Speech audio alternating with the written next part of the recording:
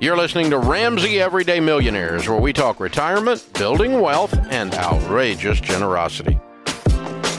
Elizabeth is in Boise, Idaho. Hi, Elizabeth. How are you? I'm good, thank you. Good. I have a question about reverse mortgages. Do you have an opinion on those? They suck. They suck. Okay. They're horrible. Well, I have a lot of home repairs. I'm in my middle 70s. Mm-hmm.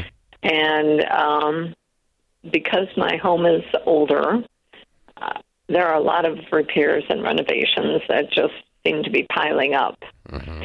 And so for $50,000, I could probably have this house. And you don't have any money?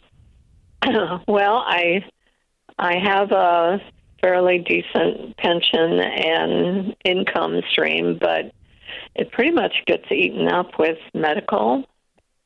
And but you don't have any money. You don't have any savings. Well, I have a Roth that would pretty much pay for a project that is How much is in your Roth? $25,000. And that's your only nest egg. Right. My financial guy didn't want me to use that because that would be my... You don't have any money. Yeah. Emergency. Yeah. I have about $10,000 in savings is all. And how much is your pension a year? I get about $66,000 a year, including How long have you lived in this house?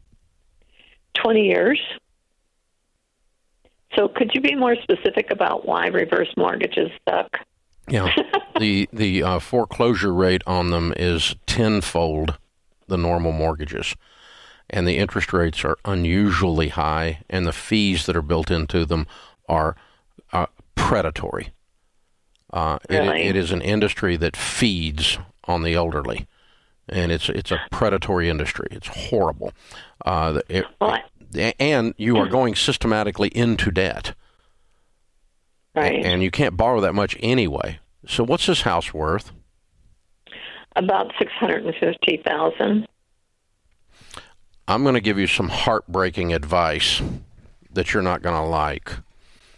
If you were my sister, I'm 61, I would tell my sister, I love you, sell your house. I wouldn't repair it. I would sell it. I would move into a nice, modern $400,000 house and bank $250,000. That's what I would do.